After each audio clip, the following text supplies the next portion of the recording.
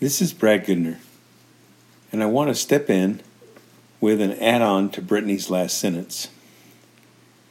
After eradicating polio in Cuba, a larger effort was led to eradicate polio virus from the entire Western Hemisphere, and this is where the date 1991 comes into play.